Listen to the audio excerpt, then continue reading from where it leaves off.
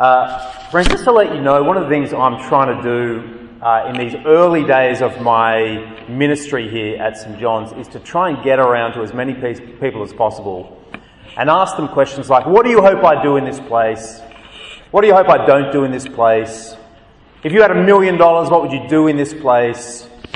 What opportunities are there for ministry? All sorts of those diagnostic type questions, just to get us thinking about the next season here at St John's. The way I'm doing that primarily is twofold: to meet with key leaders of various ministries. So if you are a leader of a ministry, expect my email or a text to catch up with you.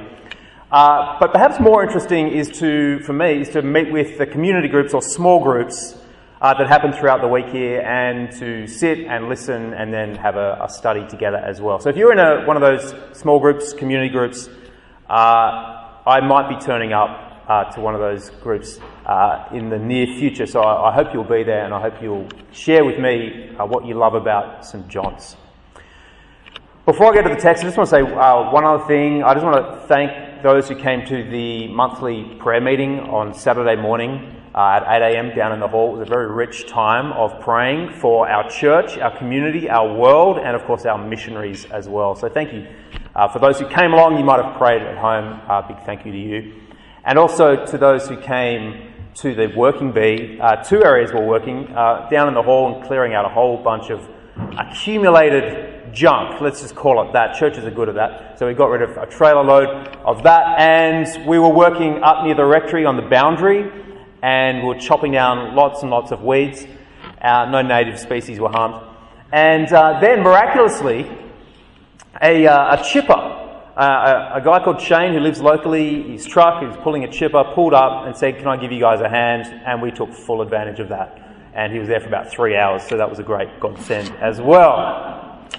I've never used one of those chippers. It's great fun and incredibly dangerous all at the same time. Friends, I hope you have Jonah chapter 3 open, because as we read through Jonah, we've only got 2 weeks left, tonight and then next Sunday, we are seeing a hero of Israel, a prophet no less, enjoying his status as one of God's people, and he does not want to share that with anyone else. We saw last week that Jonah composes a brilliant, theologically pure prayer from the belly of a fish. He praises God for salvation. It's theologically accurate. It'd get an A+ if it was an essay at Moore College, the Diocese Training College. Yet Jonah neither cares for the lost or has compassion within him, and God finds it distasteful, the fish finds it nauseating, and you know the rest. Someone did ask me at the door last week, it might have been someone from this congregation, I don't recall, and he said to me, "Isn't this all a bit awkward? That the Bible has a story like this in it? I mean, isn't it a criticism of one of Israel's heroes, one of their legends? I mean, Jonah has a book of the Bible named after him. That's probably more than you or I will ever achieve in this life." And he was right to identify that. Historians call this, you might have heard of this before, the criterion of embarrassment. Have you heard about that? The criterion of embarrassment? Which means an account is more likely to be true when the author includes details which might embarrass the author, which he has no reason to include unless it's true. And we know this. We usually leave out the embarrassing elements to the stories we tell in social settings, like when I tell people that I was in the first 15 rugby union team at Turramurra High School. I mean, we never actually got 15 players on the field. It was a maximum of about 13, but don't let the facts get in the way. And the Bible is full of this sort of thing. King David composes a song, we just read it, Psalm 51. Not only does he write it, he teaches it to Israel. They use it in worship in the temple. What's the subject matter? His adultery and his murder and the shame that flowed from that. The criterion of embarrassment.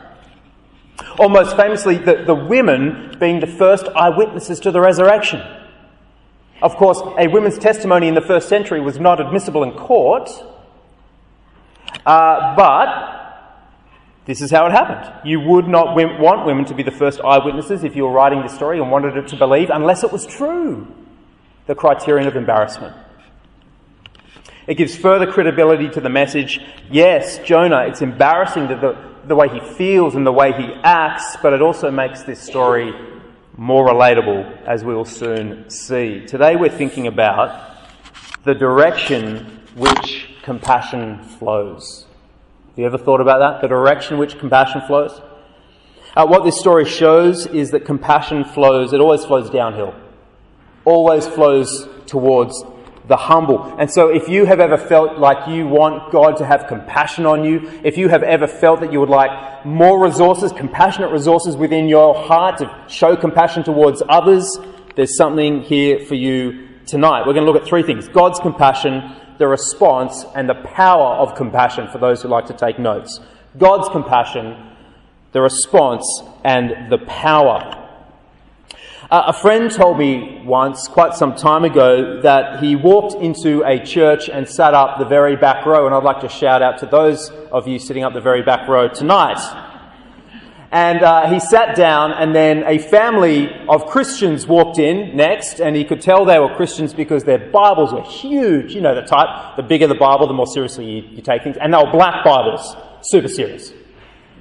And this Christian family sat a row or two in front of my friend. Well, the next people who came in the church, true story, were a bunch of teenagers. And I hope there's some teenagers here tonight. Well, these teenagers, they didn't really have a sense of occasion. Can I put it like that? Their feet went up on the chairs in front of them. They were a little boisterous and making some noise and probably holding up scorecards for the preacher. I don't know. Anyway, Mother Christian was not impressed, to say the least. And she turned around, and in a voice loud enough for my friend to hear, she said, "Get your feet off those chairs." We paid $200 each for those chairs. The music started. She stood up. She raised her hand in worship and started praising God. I can't help but there's a bit of a gap there. I see it in my own life, and perhaps it was evident there as well. The boys quickly left the church. Sometimes there's a gap, friends, between God's compassion and ours. How do we close it? How do we grow our sense of compassion inside us so it can flow into those around us? How do we receive God's compassion? Let's have a look. God's heart for compassion. If I haven't made it clear already, God has a big heart for the lost. Big heart for the lost. For those who don't know Him. Or to put it another way, God loves Camden. And also Narellan. He loves both of those. That's why Jesus came. To seek and save the lost. And we've seen multiple pieces of evidence in this book so far. God sending Jonah to Nineveh in the first place. God saving the pagan sailors from the violent storm. God's determination to get the recalcitrant Jonah there by sending of the fish and the vomit and the resending the storm and the second request to go. And now he's finally here. He's finally made it to Nineveh after what could have been a much simpler journey. But here we are. And 800 years before Christ, Nineveh was a big city. 120,000 odd people. That's a huge city for the day. With a 12-kilometre city wall around it, high walls covered in limestone frescoes. Would have been incredible to see. And permeating those walls, going in all different directions of the compass, were city gates. And this is where Jonah would have spent his time, there at the city gates and in the town centre, preaching his 8-word sermon. Just 8 words. And I know what you're thinking. Matt, preach more 8-word sermons. I'm more generous than that. Here are the 8 words. 40 more days and Nineveh will be overthrown. And it is odd, isn't it, that the only part of the sermon we have is the part that didn't happen. I find that curious. If someone came to Narellan Town Centre or Argyle Street, Camden, and said, 40 more days and this is going to be a pile of rubble, you and I would have questions. Why, when, how? All sorts of questions. It is odd, though, don't you think, that the Ninevites didn't press this prophet for more information? Were they gullible? Were they apathetic? Not quite. It's closer to the truth is that Ninevite religion didn't actually allow the average person to understand the deity's demands. I mean, they were quite arbitrary. You couldn't read the mind of the local deities. The local deities didn't speak like we have God's word and know his mind and heart. It was a mystery to them. They couldn't identify what they had done to offend a particular deity, so they were highly superstitious and they lived in fear. And so question asking may not have been a reasonable thing to do, and there was no reason why the prophet might know God's mind anyway. When Jonah had preached the message for 3 days, and I'm sure he would have gone over that 8-word sermon many times in those 3 days, here's the response. Have a look at chapter 4, verse 2. This is how Jonah feels about their response. Isn't this what I said, Lord, when I was still at home? This is what I tried to forestall by fleeing to Tarshish. I knew that you are a gracious and compassionate God, slow to anger and abounding in love, a God who relents from sending calamity. It makes it even worse, don't you think, that the reluctant prophet knew what God was like? He knew he'd relent and show compassion. He knew this so well that he quotes from Exodus 34. And for those who don't know Exodus 34, this is when Moses has just started leading the Israelites, and he said, if you want me to lead the Israelites for 40 years, I've got to know who you are. Tell me what you're like. Tell me about your character. Who am I trying to teach the Israelites to worship? And so God puts him in the cleft of a rock and covers him with his hands.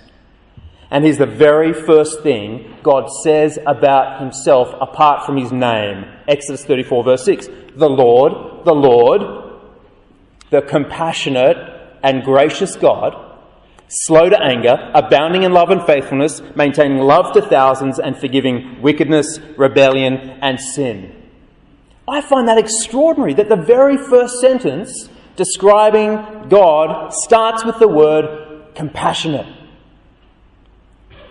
Friends, you probably won't remember this sermon series in about 6 months' time, maybe even shorter than that, and that's okay.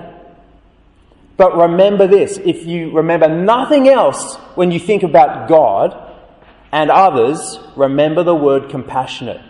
It is the very first word God chose to reveal himself to the world. Compassionate. And he relents from sending calamity. Let's have a look at the response. The response to Jonah's sermon, remarkable. Verse 6, the Ninevites believed God, a fast was proclaimed, and all of them, from the greatest to the least, put on sackcloth. I imagine that's something like Hessian. When Jonah's warning reached the king of Nineveh, he rose from his throne, took off his royal robes, covered himself with sackcloth, sat down in the dust. Then the king mentions what they're repenting of. He says, let them repent, give up their evil ways, verse 8, and their violence. Who knows, God might relent and turn with compassion. And Nineveh was a violent, wicked, evil city. Here's what another prophet, Nahum, that's another book in the Bible. I know it's a forgotten book, but Nahum is in the Bible. And this is what he writes about Nineveh sometime later. Chapter 3, verse 1. Woe to the city of blood, full of lies, full of plunder, never without victims. Many casualties, piles of dead bodies without number, people stumbling over the corpses. Do you see why Jonah was a bit hesitant to go? Stumbling over corpses, a city full of blood. But they do repent. And notice what the king does. There's 4 verbs here, without getting too nerdy. 4 verbs, the doing words. Rises from the throne, took off royal robes, covered himself with sackcloth, sat down in the dust, a sign of humility. And at the king's command, widespread fasting and prayer and the giving up of violence, and the compassion flows downhill. It flows down towards the humble, towards those who know and want help from God. And Jonah hates it. And he doesn't like it one little bit. And this is really important, because if it's possible for Jonah's heart to become hardened towards the Ninevites, this is a hero of Israel, this is a prophet, he's ordained, he's set apart to be a mouthpiece for God himself, and his heart becomes calcified and rigid. What's going to stop our hearts from becoming hardened and calcified and recalcitrant towards those who don't know God. This is my third point, the power of compassion. The power. You never forget it when someone shows you genuine compassion. I bet there's some stories here that you could share of people showing you genuine compassion. It just leaves a mark, an indelible impression, an indelible mark on our hearts. I asked Emily this during the week. I often go to her when I need help for sermons. And she said immediately, when my mum died, there was a family at church who cooked dinner for our family every Wednesday night for 6 months. Why does she remember that? Left a mark. Felt the love. Felt the compassion. When we speak about compassion, though, it is a bit nebulous, isn't it? It's a little bit hard to pin down. What are we talking about? Compassion is a form of love which is aroused when we see someone suffering, someone struggling, someone vulnerable. Compassion gives us the fuel to act in kindness and mercy. And it's not unique to Christianity, don't hear me say that. But Christianity does have unique reasons for having compassion and nurturing compassion as well. And so I want to get a bit more practical now as we head for home. When it comes to the needs of people around us, and everyone has needs, then there are two main spheres that we could put people in, or two main spheres of needs that people have. There's the human needs of funds and work and resources and compassion and care and need and support and friends and education. And then the other sphere of need is what we might say a human's greatest need. To know God and His Son and the death and resurrection and to be reconciled back to Him. And I just want to say, in case there's any misunderstanding, Christians are concerned for both. Right? Absolutely. As followers of Jesus, we are concerned for both. We're absolutely concerned about alleviating people's physical, social, mental struggles. And we're absolutely concerned, of course, for people's salvation. And we just follow the example of Jesus. Jesus fed the hungry and challenged them to follow Him. He healed the sick and encouraged them to be healed spiritually too. He protected the woman from being stoned physically and then said, neither do I condemn you, go and leave your life of sin. That's the pattern we follow. But just think to yourself for a moment, if that was a continuum with social human need down here and someone's greatest need down this end, where would you sort of fall? Where would you put yourself on that continuum? You might be down the end that let's focus on people's human needs, let's alleviate the poverty, and that's brilliant. Or you might be down this end, let's speak the word of God to them, preach the gospel to them about Jesus Christ so that they might come to know Him. Don't get me wrong, both are ways of showing compassion and Jesus is pleased with both, but of course not at the exclusion of the other. But with my pastor's hat on, and my ministry experience in looking at my own life, I would say that most people are probably more comfortable caring for people's immediate needs than they are with their greatest need. And I think the reason for that is because when we focus on human needs, people cheer us on. Now, there was a ministry, I don't know much about it, I'm still getting my head around this place. There was a ministry recently here for a women's shelter or something like that in the hall. It looked like an incredible thing. It looks like there was local businesses sponsoring it and a radio station and maybe even Camden Council. Cheering us on. And so they should, because it's a good thing to do. But let's hold an event called Healing Your Greatest Need. Turning from darkness to light. And there'll just be silence from Camden Council, I guarantee you. And maybe the business community as well. No one's going to be cheering us on when we do that. And so let's go out on a limb here, and I'll ask you to reflect on this. The thing that makes it more difficult to show compassion on someone's greatest need rather than their immediate needs is our desire for approval, which is like a drug. I'm speaking from personal experience. I love approval. Many others do as well. I wish I was immune to it. And as long as we desire to have people's approval of us more than we want them to come to know Jesus Christ, we won't get around to connecting and inviting and sharing God's word with them because we want their approval. The thing that will bring about growth of compassion at a heart level is to the degree we understand what Jesus has accomplished for us. The king of Nineveh, remember the four verbs. He rises from his throne, he took off his royal robes, he covered himself with sackcloth, a sign of mourning, and sat down in the dust, a sign of humility. Some of you can see where I'm going here. What did Jesus do? Rose from his eternal throne, took off the royal garb, wrapped himself in swaddling cloths in a manger. We've already heard that tonight. Put on flesh. Covered in a royal robe, which may as well have been Hessian, a robe of derision and a crown of thorns, fell to his knees in the garden, in the dust, and then lay on his back to be fixed to a cross. The king of Nineveh, the leader of all Ninevites, gives an edict and leads the way. Jesus Christ, the second Adam, the true Adam, leads the way as well.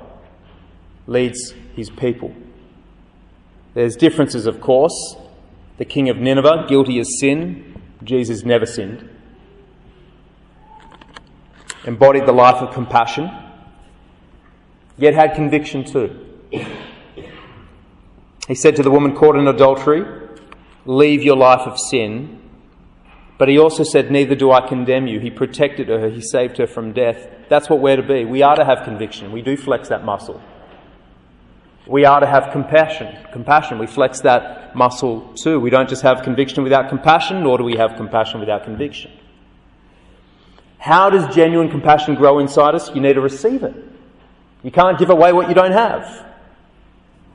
And friends, when we know we have Jesus' approval, his stamp of approval on our lives, when he sees us and loves us and puts his love on us, sets us apart for his good purposes at the cost of his life, the pull of other people's approval in our lives, which we all feel in one way or another, isn't quite as strong. And our heart slowly inclines towards Jesus' approval and not other people's.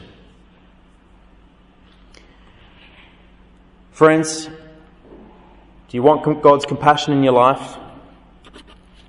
It flows downhill to those on their knees, to those who are humble before him. They're the ones that receive his compassion and mercy, and then it can flow into the lives of those around us as well. Is there someone in your life now that you can think of that needs your compassion, either a human need or their greatest need? Start by humbling yourself before God and receive his compassion so it might flow into their lives, because it's from that place we are in a better place to show compassion to those around us. And so may that be true of us this week, friends. May the scales from our eyes fall away as we see those around us who cross our path that need compassion, God's compassion in their lives. I'm going to pray that might be true for us. Pray with me. Lord God, we thank you that you love us and made us and created us to love our fellow creatures.